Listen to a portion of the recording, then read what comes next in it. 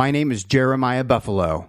I am the world's greatest motivational speaker, and you're listening to my Max That Shit podcast.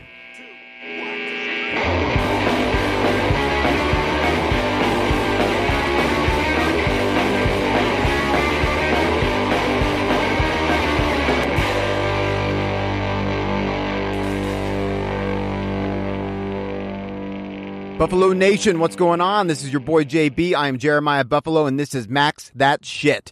Thank you for subscribing on Apple Podcasts, Google Play, Stitcher, TuneIn, everywhere you listen to podcasts. It's really, really important to me that you get out there, you listen every day, you tell your friends and family, and you adopt the Max That Shit philosophy. The more people we get on board, the better the world is going to be. So today I want to address motivation. I want to address internal motivation. I get a lot of people, they come up and they say, Jeremiah, who are your heroes? Who do you look up to? Because they think that there's the magic formula, right? You trace it back to the root. You go back to the foundation, the basics. Who are Jeremiah's heroes? And that is a stupid question, right? Because I don't have heroes.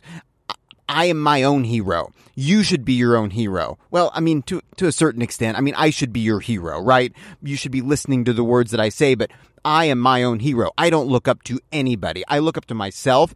True motivation comes from the inside. I have my own measuring stick. I don't measure my life compared to anybody else. What I do is I look at myself and I take a realistic look in the mirror and I say, Jeremiah, this is what you got to work on. But it's not usually a long list because I don't really have a lot to work on except getting more done every day, right?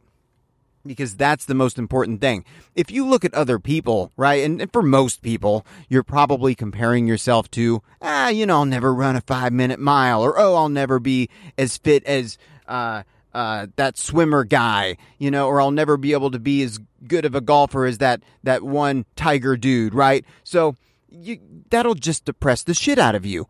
But you have to measure yourself compared to where you are, so you're constantly making improvements. And not in like a realistic kind of way, right? You need to set unrealistic expectations, because if you set unrealistic expectations and you land somewhere in the middle, you're outperforming everybody else.